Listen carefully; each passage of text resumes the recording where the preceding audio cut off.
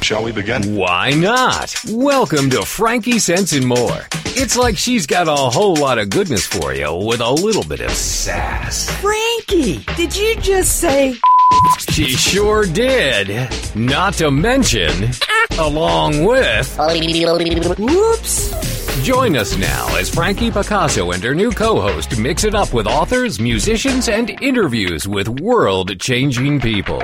Let's begin, pal. Okay, let's begin now, because it only makes sense. And hello there, and welcome to Frankie Sense and More. I just listened to that recording, that intro, and it goes in her new co-host. And I don't even have a co-host. I haven't had a co-host since I started. I think I had one for a little while, a couple weeks or something. But anyway, doesn't matter. Who cares? I have some really great news for you and some bad news for you. If you live in Los Angeles, New York, San Francisco, Washington, D.C., Boston, Miami, Toronto, Seattle, Atlanta, or Dallas. Then tomorrow on August the 11th, mark your calendar. It's Free Cone Friday. And on this day, users can select the Uber ice cream option on their app and have a free ice cream cone actually delivered to their door. Can you imagine that? And the ice cream trucks that will be distributing the sweet treats will be serving them in a reusable silicone cone. So if you keep your cone, you can then bring it to any participating McDonald's for a free refill every Friday until September 22nd. Now, let me tell you, let me ask you, let me just say, you know what? This was a really dumb week for me to start paleo. That's all I can say. What a goofball I am. Today we have a returning guest. David W.Berner is back with us. You might remember, he hails from Pittsburgh, Pennsylvania, where he began his work as a broadcast journalist and a writer. He moved to Chicago to work as a radio reporter and news anchor for CBS Radio and later pursued a career as a writer and educator. He is also an award-winning author of Accidental Lessons, Any Road Will Take You There, There's a Hamster in the Dashboard, the novel Night Radio, and his newest memoir, October Song. Well, this book starts off with David is actually also a songwriter because I'm going to let him tell you what he did. Let's welcome David to the show, and we'll get started on his journey. Hi, David. Welcome to the show. Hi, Frankie. Can I be your co-host today, then? Yeah, you be my co-host today. Yeah, be my co-host. That'd be cool. I'll interview you. You can interview me. however it's going to do. Yeah, this book, music has been a really big part of your life. Because I remember, I had you on, we were talking about your book, Night Radio. As a young boy, you as a DJ and a radio, music is a big, big deal for you. And it continues to be a big deal as you hit, you're striding towards 60. And, I think my husband has a T-shirt that said, because he's 61 now, and it says, I'm lucky because I got to see all the great bands. Yeah, right? He's right. Yeah. Yeah. So what is it? What is it about music and that just really turns your crank? Well, when I was a kid, when I listened to the radio, back when all those great bands were playing regularly, I was enamored by it. I was, it was the kind of coin a cliche, I guess. It was the soundtrack of my life at that time, and I think that's true for a lot of people in the late '60s and early '70s. So. I became just enamored with their lifestyle, with their approach, with their really storytelling is really what I always thought it was. Later in life, I kind of figured that out. That's what I was really enamored by is the storytelling of these songs. So, I played guitar and I played piano. I've never been, super good at it, but I've always been enough to carry a tune and played in a couple bands and that kind of stuff, but nothing that was major.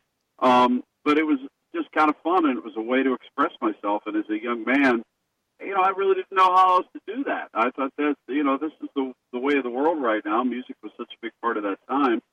So it became sort of my way of expressing myself, and it continues to be that way. It's a good way to get girls, too. That walking around a golden retriever, I found that. Yeah. Have a guitar and a golden retriever. Yeah, exactly. Oh, that's funny. But yeah, it wasn't my complete motivation, but maybe it was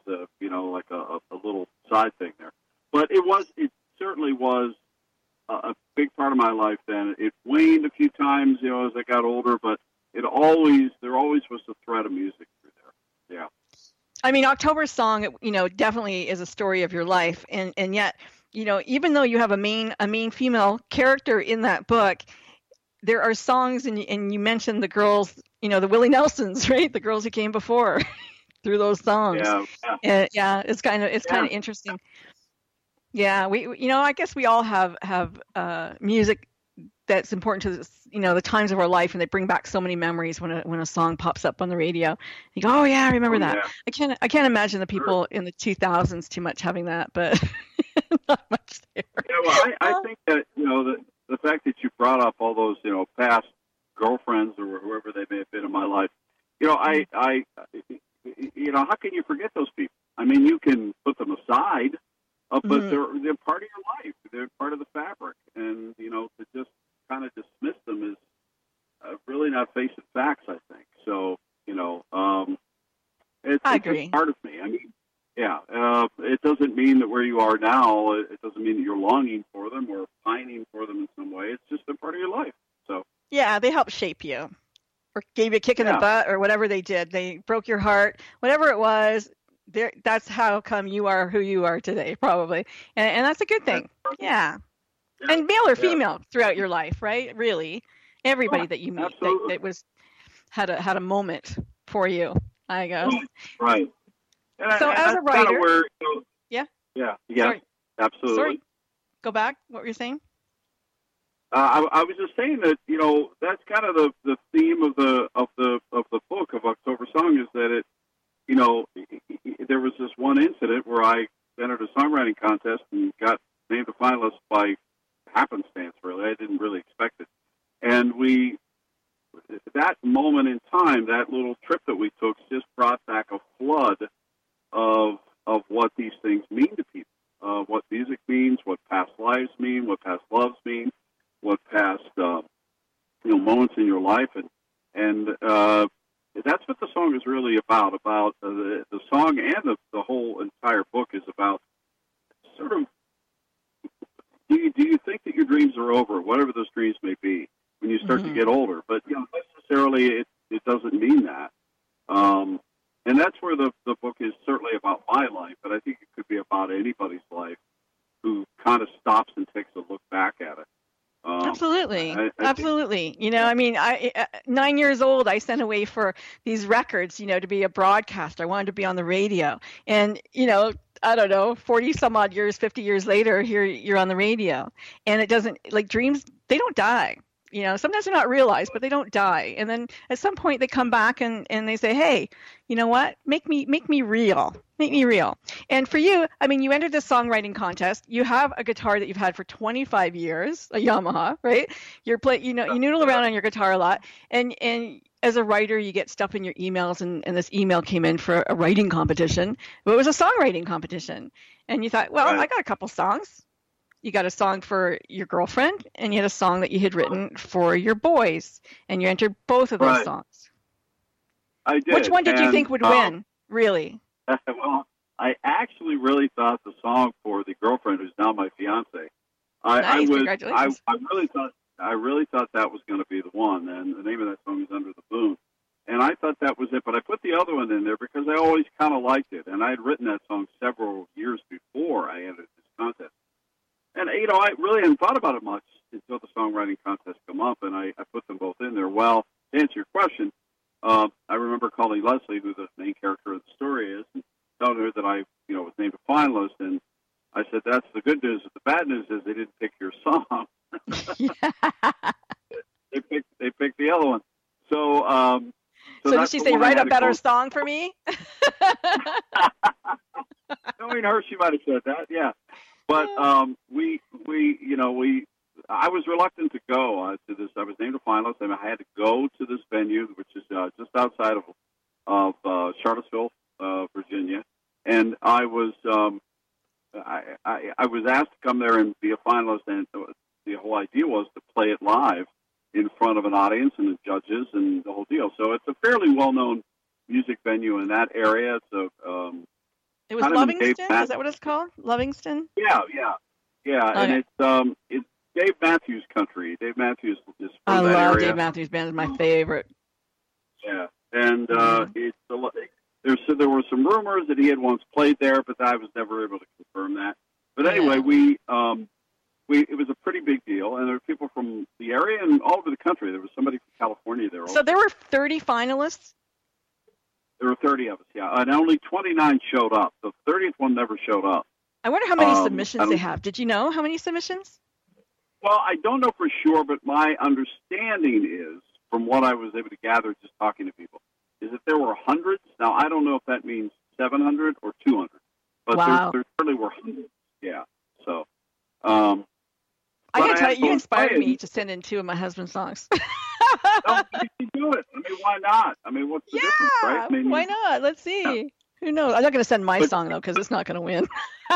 Oh, yeah. Yeah, that's where you're probably wrong, because I thought for sure Under the Moon was going to be the winner in this. Yeah. But it was the other one, A Better Day.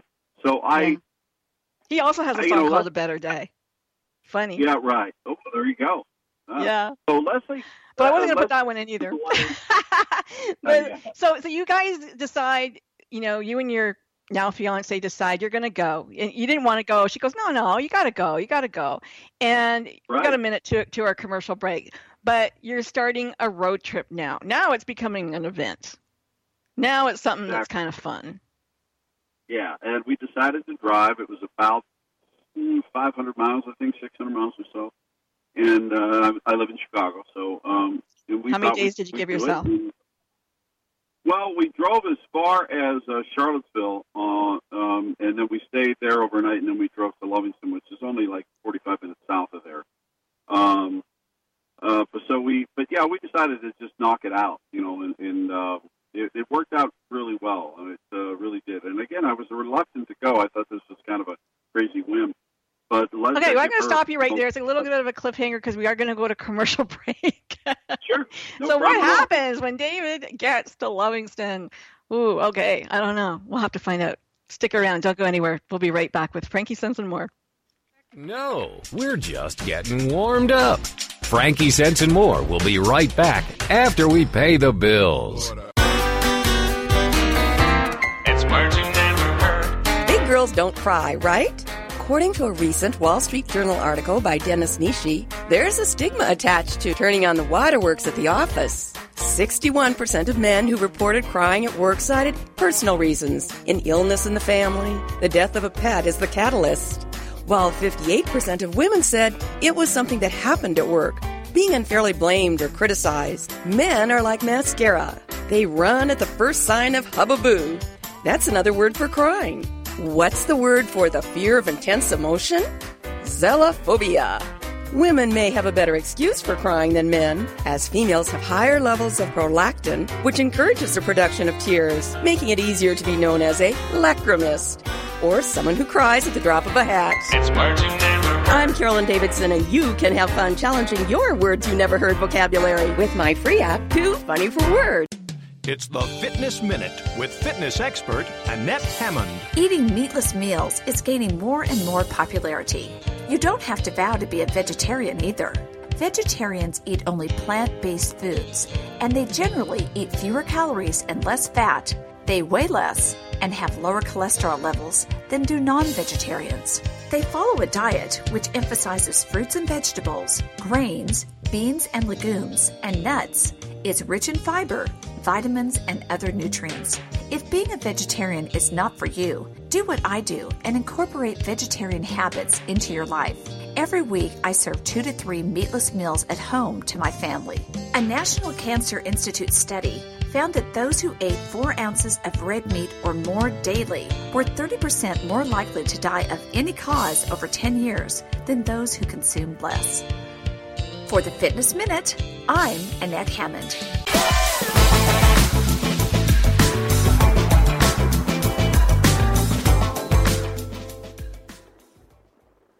Hey guys, don't forget to order your ice cream tomorrow. It's Frankie Sense and More. I'm your host, Frankie Picasso. My guest today is David W.Berner, and his book is October Song, and we're talking about that. He was a finalist in a songwriting competition. He never expected to even being mentioned, I guess. And here he's about to take an adventure with his girlfriend, and he was thinking himself, this old guy, what am I doing? Why should I drive 500 miles? But his girl's like, no, come on, let's do it. Take it from here, David. Yeah, I give her a lot of credit because I'm not sure this would have happened. So we decide to go, and we get in the car, we take off, and we really don't know what we're getting into other than, we looked up a little bit about the venue. And I didn't know what to really expect. I hadn't played in front of people, in front of an audience, a real audience, just at a party for probably 20 years. Oh, so wow. Were your hands shaking at all? Were you nervous? I would tell you I was a little nervous, but I was okay with it. It was that kind of good nerves, if you know what I mean. Yeah. So I really wasn't expecting to go and didn't think that I would go, but there's a great line, Bob Dylan song. I was so much older then, I'm younger than that now. Yeah. I think that fits exactly the way it turned out to be. I forgot that I was an older man with with kids at home and those kinds of things, and decided it was time to be young again. And I think a lot of us feel like that, David. Until we look in the mirror, and then in our heads we're like those 20-year-olds, right? And then you look in the mirror and you go, "Where did that old guy come from?" Well, there's a lot of great young, talented musicians out there that are writing some wonderful music right now. This is true. I just didn't think that I was in that ilk at the time. So, but it worked out. We went, and we got to the competition and walked in, and it was a great place. It's called Rapunzel's. Some people may know it. It's a big old place with it's got a nice little bar, but it's a big venue. There's probably a couple hundred people could fit in the venue easily. Well, I'm going to take you back to your road trip, because you guys were driving through Virginia, and you said that you had lived near there and you knew what to expect, but it actually was a beautiful drive. I think that you weren't expecting the countryside to look as pretty as it was, and have the wineries that you went to. Oh yeah, I had I'd grown up in Pennsylvania, so I was used to mountains and hills.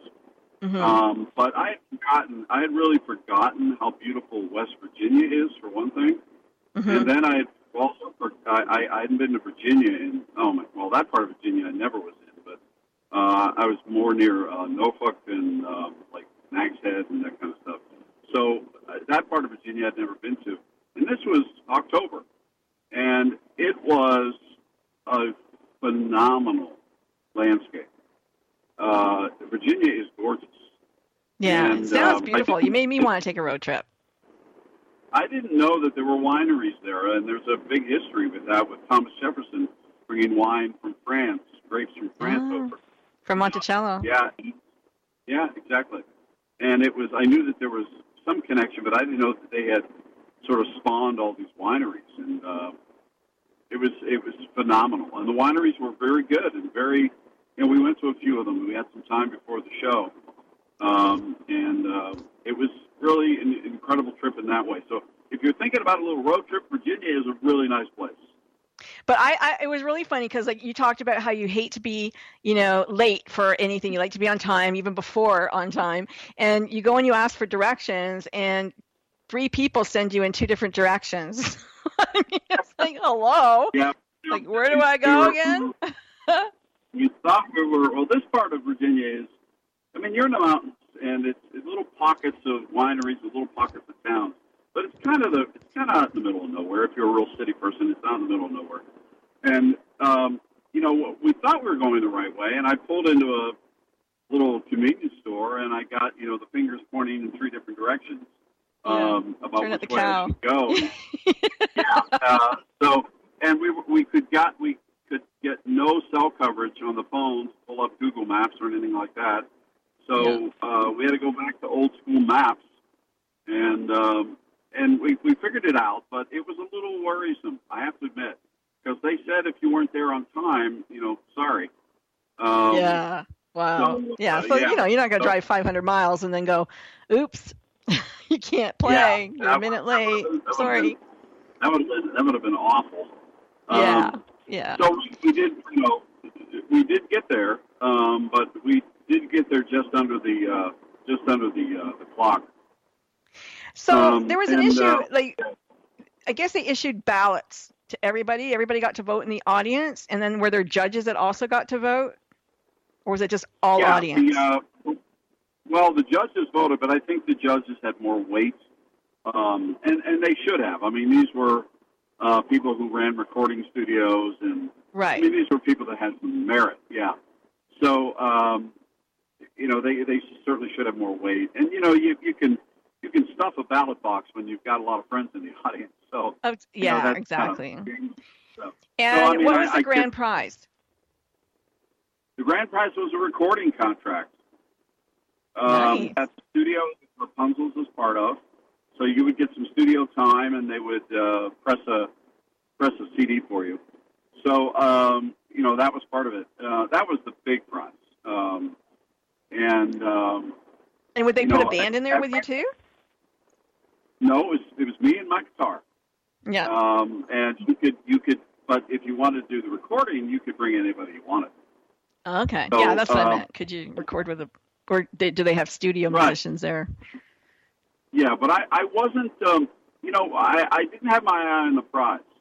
No. I really did not consider winning. I honestly did not think of that. I just said, I'm going to go. I'm going to play the best I can on this song. I'm going to enjoy this trip and enjoy the experience. And I it's hard to believe that. I think a lot of people go into anything like this and say, "Oh, I'm going to try to win." Well, I just never really thought about it. Okay, David. So give us the premise of the song. The song is like, where did it come from? We're going to play it in just a sec. Well, I was very lucky a few years ago to be honored, really, to be accepted as a writer in residence at the Jack Kerouac Project in Orlando, his home in Orlando, which I got to stay in for 3 months. And I stayed there, and that's where I wrote Any Road. That's where I finished Any Road Will Take You There. And I took my guitar along, obviously, where I had 3 months down there, and wrote some songs. I wrote this particular song that was selected to my two sons, who are now in their 20s. One of them was still in high school at the time, I believe. And they had been through their own troubles, which is, I won't get into all that, but it wasn't, a couple of health issues and some struggles through high school and that kind of thing. Not too unlike a lot of other people, really. Sure. But I wanted to write something to them saying, there is a better day. You're going to look back at this time and it's all going to be okay. And so I wrote the song. It's called A Better Day. And I really thought that it was special for me. I don't think that they ever actually heard the song until... Well, they can hear it. Yeah. Oh, I guess they heard it after. We're going to play it right now. Let's play the song. We'll talk about it after because Sure. I don't want to miss our commercial. Go ahead, Ben, Sure. please.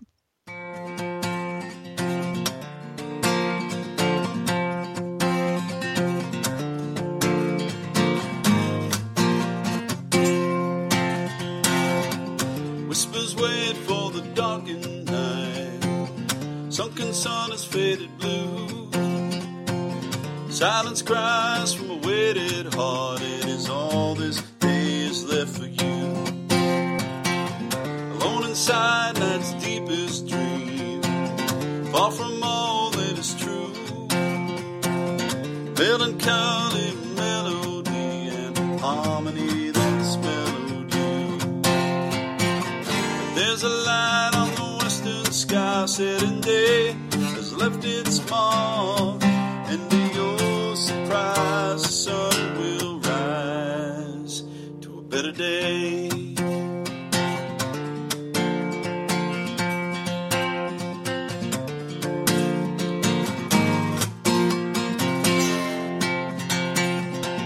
Gone the dust of a weary soul.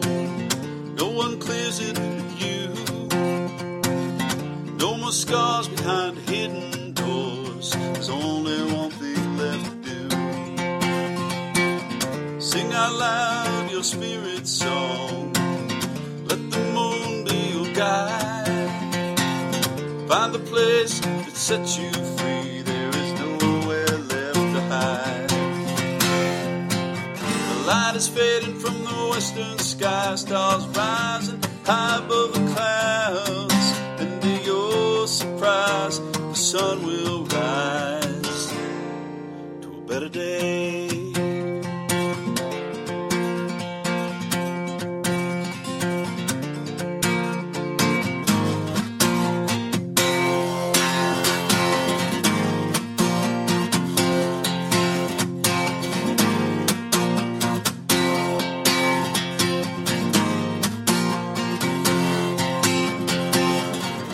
Light is fading from the western sky. Stars rising high above the clouds.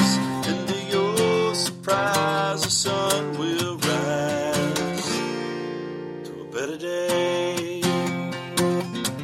To a better day.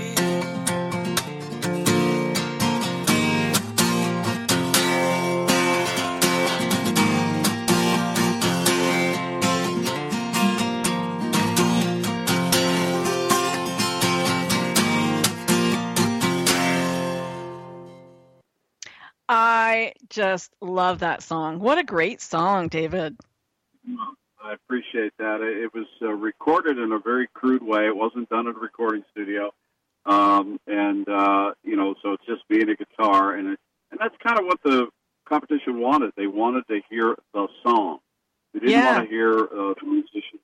They wanted it's a really good song. The transitions, the bridge to the chorus, like really, really, really great. Not everybody can do that.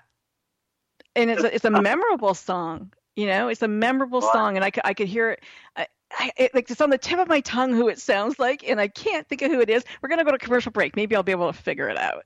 But there's something about it. Not that you copied anybody. We're going to go to commercial. Frankie Sense and More. My host, Frankie Picasso. David W.Berner, is my guest, and we will be right back.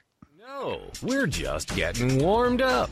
Frankie Sense and More will be right back after we pay the bills. It's words you never heard. Do you ever get nervous riding in an elevator because you're afraid the cable might snap? It's entered my mind more than once. According to Elevator World magazine, on the rare occasion a cable breaks, the car won't plunge to the bottom. This is because elevators have as many as 10 cables holding them up, each capable of supporting a fully loaded car. Sometimes I feel a little mischievous in elevators. Next time you're feeling like a rapscallion, try one of these little jokes. When there's only one other person in the elevator, tap them on the shoulder and then pretend it wasn't you. Push one of the buttons and pretend it gave you a shock. Or maybe start a sing-along. What's a word for a person who thinks he's funny but no one else does? Witzelsucht. It's words you never heard. I'm Carolyn Davidson, and you can have fun challenging your words you never heard vocabulary with my free app, Too Funny for Words. It's the Fitness Minute with fitness expert Annette Hammond. When eating out, sushi is a wise choice. The Mayo Clinic says that most types of seafood are relatively low in calories and are full of nutritional benefits. The calories in sushi vary depending on the dish and how it's prepared. In fact, the same sushi dish may have a different nutritional profile when it's prepared by a different chef or made in a certain restaurant. This depends on the specific mix of ingredients. Generally, though, sushi can be included in a healthy eating plan. To reduce the calories in your sushi meal, avoid anything prepared with mayonnaise or added sauce. Begin your meal with low-calorie soup. Pass over the shrimp tempura rolls and choose the cucumber rolls instead. Be sure to order the sushi without any rice at all, because 1 cup of cooked white rice has about 240 calories. I'm Annette Hammond.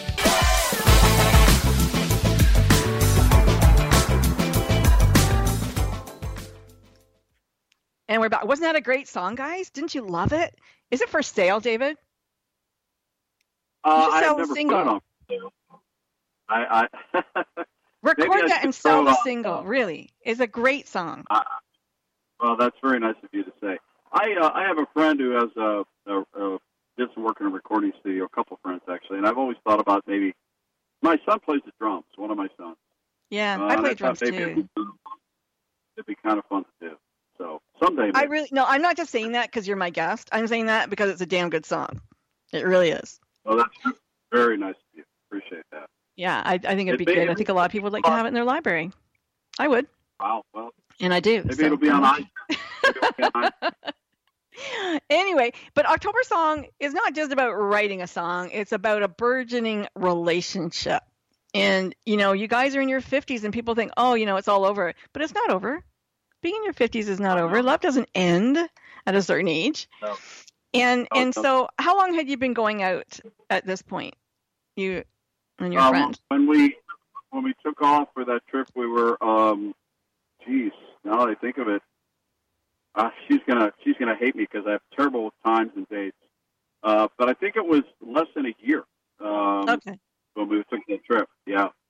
Okay, but after you played and you're having some drinks and it's all exciting, you decide, gee, I think we should move in together. Yeah, I brought that up during the trip, and it was not planned. We were sitting at a winery and having some wine and some lights, and it was a beautiful day. I mean, it was just actually a gorgeous fall day. So we were sitting outside, and I just said, "So what do you think about us moving in together? What do you think about that? Us moving in?" And I think it took her by surprise. In fact, I know it took her by surprise. Like, had you guys talked about, we've both been in relationships before, we've both been married, like, I don't ever want to get married again, or, let's just keep things like, it's good like it is. Like, had you been talking like that, or? I think we had talked a little bit about it. We certainly had known each other's relations. She certainly knew about my past wife and my girlfriends. I'm still very good friends with my ex-wife, and so she knew about them. I don't want to speak for her, but I know for sure that it was a little strange for her to have someone in her life who had good relationships with past girls. Unsettling, yeah. I get that. Yeah. My ex comes from Thanksgiving. You know what that's about then. And I know exactly what it is. Yeah, and it's not like I don't want them. Oh no, thanks. But it's there's a continuity about it. There is a friendship at some point, right? You have kids, and it makes it easier for the kids sometimes too.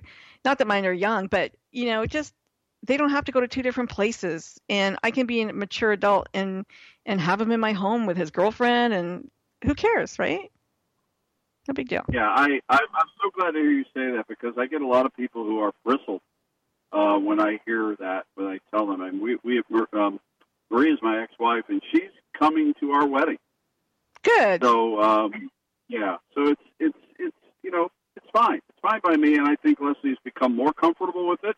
Although her past was very different than mine. Her relationships were not all that great. My ex is like that too. He didn't even want to mention his wife's name, and she's very nice. I've met her. I've been in, when the kids had kids and whatever, and she's wonderful. Like but to him, she's like the demon, and don't mention her. I can't have her be around her. And I'm like, that's ridiculous. But I get it. I get it. Yeah, I totally get it, and I respect it immensely.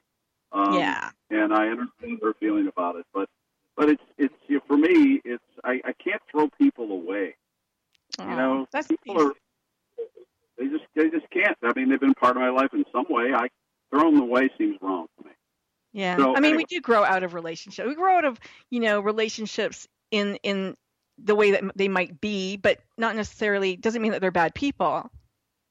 The relationship changes in tone, right? Exactly, that's exactly right.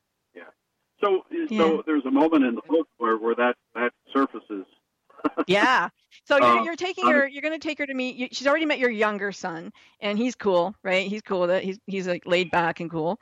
Let's talk about the Red Rock concert, because I don't know why you did this to her, but you took her to Colorado to see a concert, and for some reason you decided she should get high, but you were going to abstain because you were the driver. Yeah. I don't know why you abstained. So you take her to Colorado, of course, everybody knows it's, pot friendly and you can go buy whatever. So she's going to have an edible. And, right. My understanding of edibles is that they can take a long time to start. And once they do, they're with you for 4 to 8 hours. And so you were advised just take a little bit, and so she did. And then tell us what happened. Well, we're at the concert, and she took a little bit prior to that, and then she had another bite, and then she leaned back and she looked at me during the opening act and said, "I really don't feel anything." And I said, "Well, let's give it a little time." So a little time passed. I gave her a little bit more. Well, when it hit like a ton of bricks. She became, there's that weed paranoia that people may know about. That it hit her to the point where she was rattled. She didn't want to be. She grabbed my arm and she said, "Please don't leave." And I said, "What if I get you something to eat?" No, you can't leave.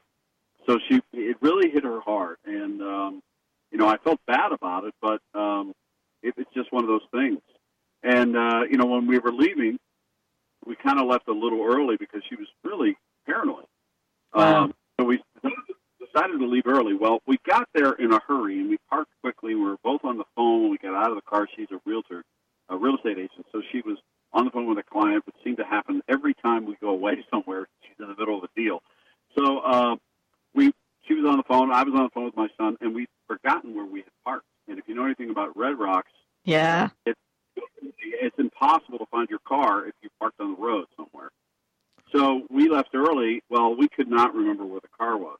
And that became a real crazy experience, which is outlined in the book with lost keys, with cab rides. You lost your keys, too. That was crazy. So here you're trying to get this woman out of there. You can't find your car. You don't have keys. Somebody's trying to help you, but wow. So you end up getting it towed. And I had abstained. I was straight.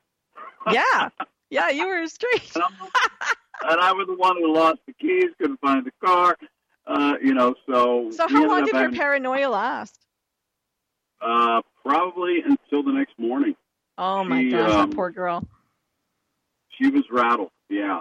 Yeah. And, Leslie is a very slight, very fit woman. And my son, who knows a little about weed, my younger son, said, "Dad, what did you have to eat before this?" And I said, "Well, we had like a hummus wrap or something." And he went, No. You got to eat fat. You got to eat food. You got to have something. Well, that was part of it. Yeah. And, my gosh. We had done hiking, so we were all, we had exerted ourselves, and it was just not the right time. It was not the right setup. And it was like her favorite band or something that you went to see? Well, we went to see Iron and Wine. If you know anything about Iron and Wine, it's just wonderful music. A great songwriter, Sam Bean, and he was there playing a solo act, and it was really special. He's a wonderful songwriter, and it was one of her favorite musicians, and it just we had to leave early. But the trip back to Denver and that whole experience is outlined in the book, and it's I think a lot of people will relate, even if you've not partaken in marijuana in any way. I think you could still relate to this sort of nightmarish experience, and it really was. And basically, when it was all over, we were going to the airport the next day. I turned to her and said, "Well, if we can get through this, we probably can get through anything without really getting mad at each other, because we never got upset at each other." Right. And I really felt after that experience that we had locked ourselves to each other. I really believe that. We knew that we were going to be okay. So I really thought that experience, as crazy as it was, as unnerving as it was. Well, it's really about trust, She learned she could trust you in a bad situation. Yeah. Yeah. So, and you saw a different side of her, but you still stuck it out. So that's great. Yeah, there was one point there where she honestly believed I was going to throw her off the cliff at Red Rock. Oh my gosh, She was so, everything around her was heightened to the point of almost hysteria. It was pretty unnerving. Yeah. Yeah, pretty scary. Wow. So you get back home and things are okay, and you're starting to getting ready to move in. You're starting to get rid of stuff. We started to have that conversation, and then I started to kind of rethink where I was in my creative life, and that's the part, really the second part of the book, about, where are you in your life now at an older age, and do you want to just, call it quits with your creative life, or do you find that this new experience is just the start of a whole new chapter? And I think that's the part that a lot of people can relate to, is like, if you always thought you wanted to write a book, or you always thought you wanted to write a song, or you always thought you wanted to, do community theater, or whatever it may be in a creative life, paint, sculpt, whatever, and you kind of stop like at 55 and you say, that didn't happen. Well, that doesn't mean it didn't happen. It just means that there is a new place, and maybe now is the time. Yeah. And that was the part of it, the part of the book that I think, at least what readers have told me, has resonated the most, in that it makes people really reconsider. And I don't mean to imply that I had all the answers, and I don't mean to imply that this is a sort of how-to book, because it's not. But right. I think I agree. Because I did write a how-to book about midlife, changing your life in midlife, but this is it. This is the metamorphosis, and I think that's actually the midlife crisis, or the midlife, change that people are looking for or wondering about. And it's really coming into the authentic self and the person that you always wanted to be, that society had, let's say, almost taken from you, or socialized from you, or into you, or however you want to, put it. And here you have an opportunity to create the real you, the one that really, wants to write a song for Valentine's Day, or the real you that really wants to be an author, or the real you that's always wanted to paint a picture, or whatever. And now is the time that we get to do that. We are going to a commercial break, though, and when we get back, we're going to hear the last segment of October Song with David W.Berner.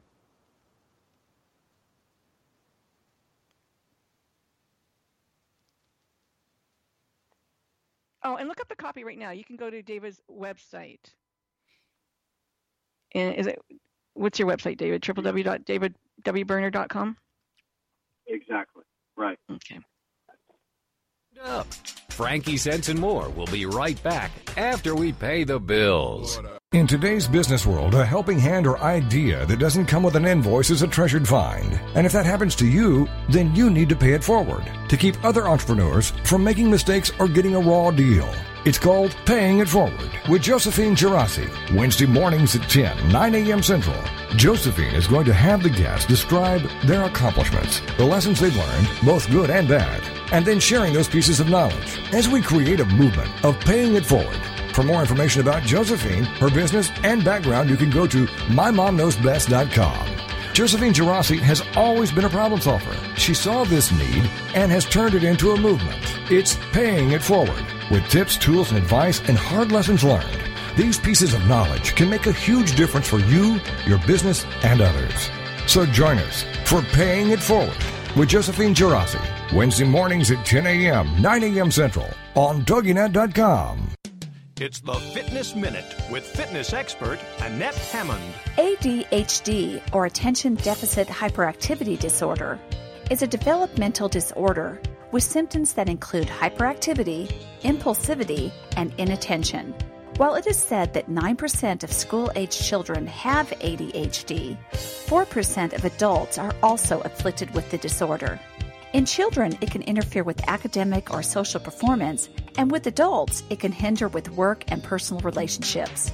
NC State University states that exercise is a viable treatment for ADHD. Many studies have indicated that exercise improves cognitive function. Exercise increases dopamine and is an affirming force when it comes to ADHD. For the Fitness Minute, I'm Annette Hammond. Visit our Facebook fan page at Fitness Minute with Annette Hammond.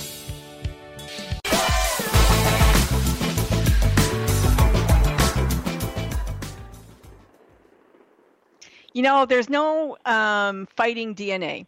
And throughout the book, there's something in the background, David. Your father, you had a heart attack at the same age as your father. And your father had prostate cancer. And so you're going for tests, and you're waiting to hear your results. And that's always in the back of your mind, am I going to die as young as my dad? When am I going to die? Like, am I dying? Like, I don't mean to make light of it, but it's there, right? Yeah. I mean, we all have stuff. Absolutely. Yep. So what were your thoughts? Were you scared really, or? When I had the heart attack was very mild, but I caught it at the right time, and I have no damage, and I'm all good, and I don't have any restrictions, and it's all a good thing. But and I never was like a super workout kind of person or anything like that. But I was active, I put it that way. But I was never hardcore about it. But my dad, they tell me that it's all hereditary. I mean, most of it is. I mean, the doctors told me that. And even when they told me that when I had it and my dad had it at the same age, the doctor looked at me and goes, it has nothing to do with how many steaks or martinis you had, because apparently this is all hereditary to you because your cholesterol was reasonably good. So it was just one of those things. And being scared, certainly a little bit, like I didn't know what was going to happen, but I have found when I've gotten older that I don't get as worried or frightened about these kinds of things as I would have when I was maybe 30 or 40. Right. I think just understanding that, not catastrophizing. And I think that's how I approached it. And I don't know why. I don't know why I fell into that and became very comfortable with the fact that I had something to be looked at and concerned about and take note of. But you've got a woman who's now your fiance, and you're looking forward to a future with her. So you want to be good, and she also had a cancer in her background, and so you both want to be healthy for one another. Exactly, and my older son had some, and my younger son too, both had some health issues along the way, and all of that. You're like, okay, these people, meaning Leslie and my son Casey, were my heroes. They were people who had overcome immense issues. And I'm like, well, hell, I mean, I just had a mild heart attack. What am I worried about? I have no reason. Yeah. It's all relative, my friend. It's all relative. So you take Leslie out to Seattle to visit your oldest son who moved away, and he's got his life out there. Everything's out there, and you kind of want to tell him that you're going to be moving in together, but you hesitated. What was that hesitation about? It just didn't feel like the right moment. And I don't know how to explain that any other way. What were you worried about? You worried that he would judge you for it, or? No, I didn't feel like he would judge me, but I think that, when I'm of the belief that when your children are younger, and at that time my son was mid-20s, early 20s, that everything. And I don't mean this to sound in a way that they are narcissistic in some way, but everything is about them. Oh yeah. And so when Dad takes this step, what is that going to mean for him? And I was concerned that might shake him up a little bit until I had more time to talk about it. I mean, they don't they just automatically go to, well, who's going to get the money when you die? Well, I've already told them I've decided to spend it all, so don't worry about that. But and then where am I going for Christmas, and when am I going to see you, and where am I going to sleep when I come to visit, and do I have to be nice to people, and all that good stuff. So there you are, and your son and Leslie are getting along really well, and you guys are very comfortable, and she says something and you blurt out and call her by your ex-wife's name, and everything stops. Yeah, that was I think it was a tougher moment for me than it was for anybody else. It was a comfort, I related to it being a comfortable moment. Yeah. We were having some food at the place that we were staying with my son, and he was getting ready to leave because he lived right down the street. And I had said something to the effect of, yeah, well, don't worry about it, Marie, or something like that. And, of course, her name is Leslie. And my son went, nice, Dad. You know, and Leslie was really taken aback. But I think I was the one that was rattled the most. I was really troubled by it. Not because I had brought up Marie, but because I had sort of, in the back of my mind, maybe I hadn't gone the full step yet. But that wasn't it. That wasn't it at all. It was just a comfortable moment. Yeah. And it all felt good with my son there, and it was sort of like muscle memory. It is. And, you know, I mean, I often call my kids by my dog's name. I mean, it's not like you don't know who your kids are, or mix up one child with another. Like, you know who they are. But the brain is a funny thing. And, you know, like, you just, sometimes stuff comes out, and it's not, you don't mean it to, and there's no rhyme or reason for it. But, yeah, I mean, it was muscle memory. You know, you associate one with another, and boom, there it is. Because you probably, it was the first time you ever called her Marie, right? So. Yeah. And it doesn't mean you were thinking about Marie at all. It was just you'd said it for so many years. Yeah, really. And that scene is in the book because it kind of says that all those threads in our life don't go away. Yeah. They're always there in some fashion. They've just taken a new form, and you know, and I had to come to grips with that. I had to kind of realize that this isn't a you know, a hard end to a chapter. This is kind of like chapters mixing, and you took it really hard though. I mean, like you got out of bed, you beat yourself up. You were like, I'm a piece of shit. I should just kill myself now. Like, you really took it hard. Yeah, I did. I felt bad. I got over it, but it took me a while. I have to admit, it took me a while.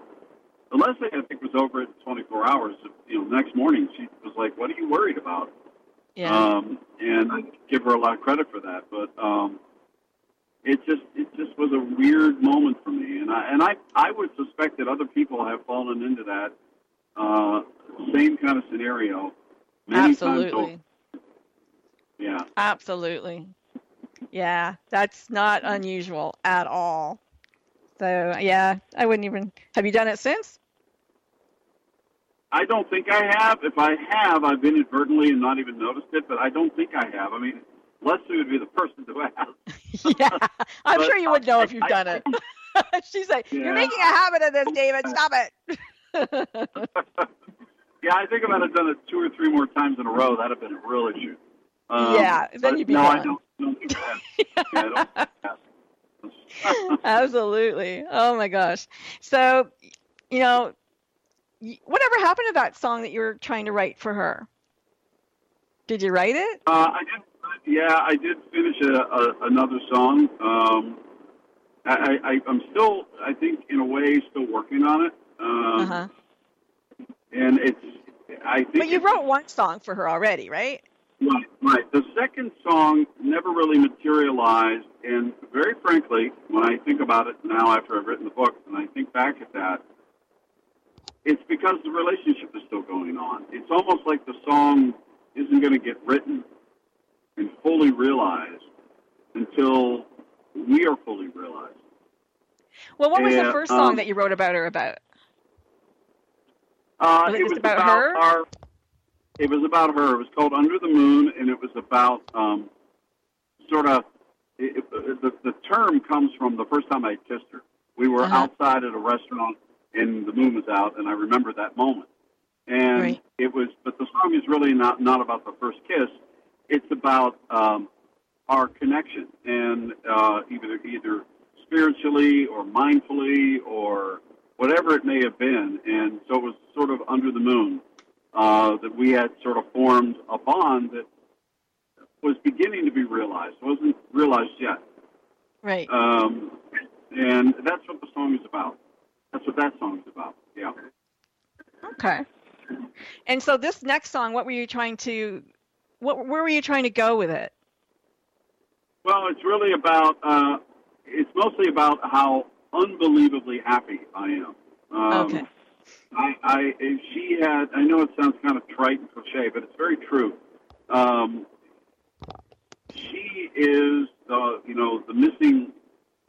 she's a missing organ in my body. I mean, she really is. She's that connected to me. Nice. And it's,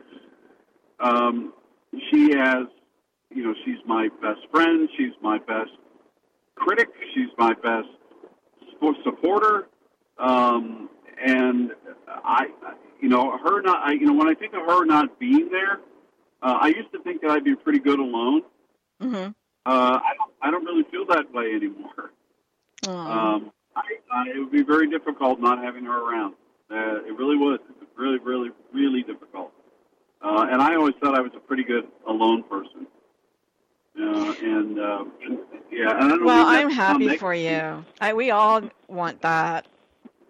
You're very fortunate to have found it and recognized it and not be afraid of it. And especially in midlife, because people have gone through so much. They've been through marriages or bad marriages, and they go, oh, I don't need that anymore. Or, I don't want that anymore. And, I'm not going to do that anymore. I was scarred. I've done it before. I don't need it anymore. And yet, like you've opened up your heart to it, and it's the best thing that you could have. So good for you for doing that. You have to remain vulnerable. I mean, you do, because that's how love connects. I really believe that. You can't be, and again, very truthfully, and Leslie and I have talked about this. If we'd have met 20 years ago, we may not have liked each other. Right. So, exactly. I've been there.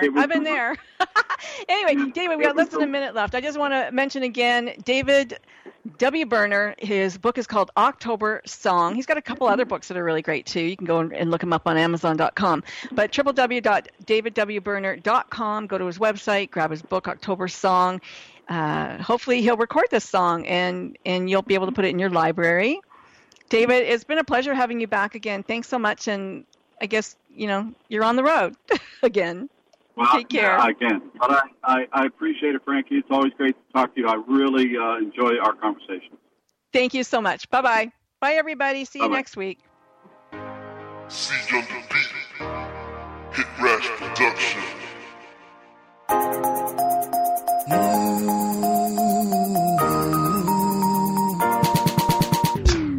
Shit, now you